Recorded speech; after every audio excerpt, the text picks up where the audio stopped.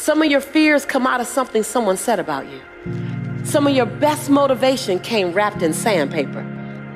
Some of your best motivation didn't come wrapped in love and came with warm cookies and milk. It came wrapped in sandpaper. It came wrapped in thorns. It came wrapped in that divorce. It came wrapped in the loss of a loved one. It came wrapped in something that didn't work. Some of your best motivation that you needed, some of the best lessons that you need to learn came wrapped in sandpaper. Your job is to take the information, to take the lesson, and to take the opportunity and use it to fuel you, not make you afraid. Hold fear. Don't wait for the fear to leave you.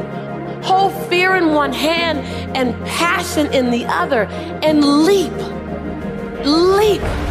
Because only one of three things are gonna happen. One, you're gonna fly. Two, you're gonna fall and hit something soft. Or three, you'll fall and hit something hard and need a Band-Aid. Either way, you've been built to last. Either way, you'll get up and do it again. Either way, you'll play full out. Either way, you'll show up. Either way, we'll get the best version of you. Either way, it's your time right now. You assume you have forever. I'm saying you need now.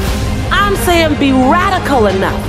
Be outrageous enough, be unapologetic enough to hold fear in one hand and passion in the other and leap anyway.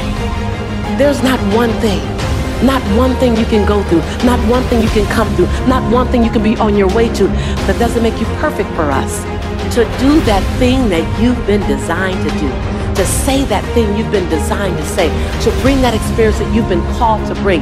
Are you willing to go to the edge and hold fear in one hand and passion in the other and leap?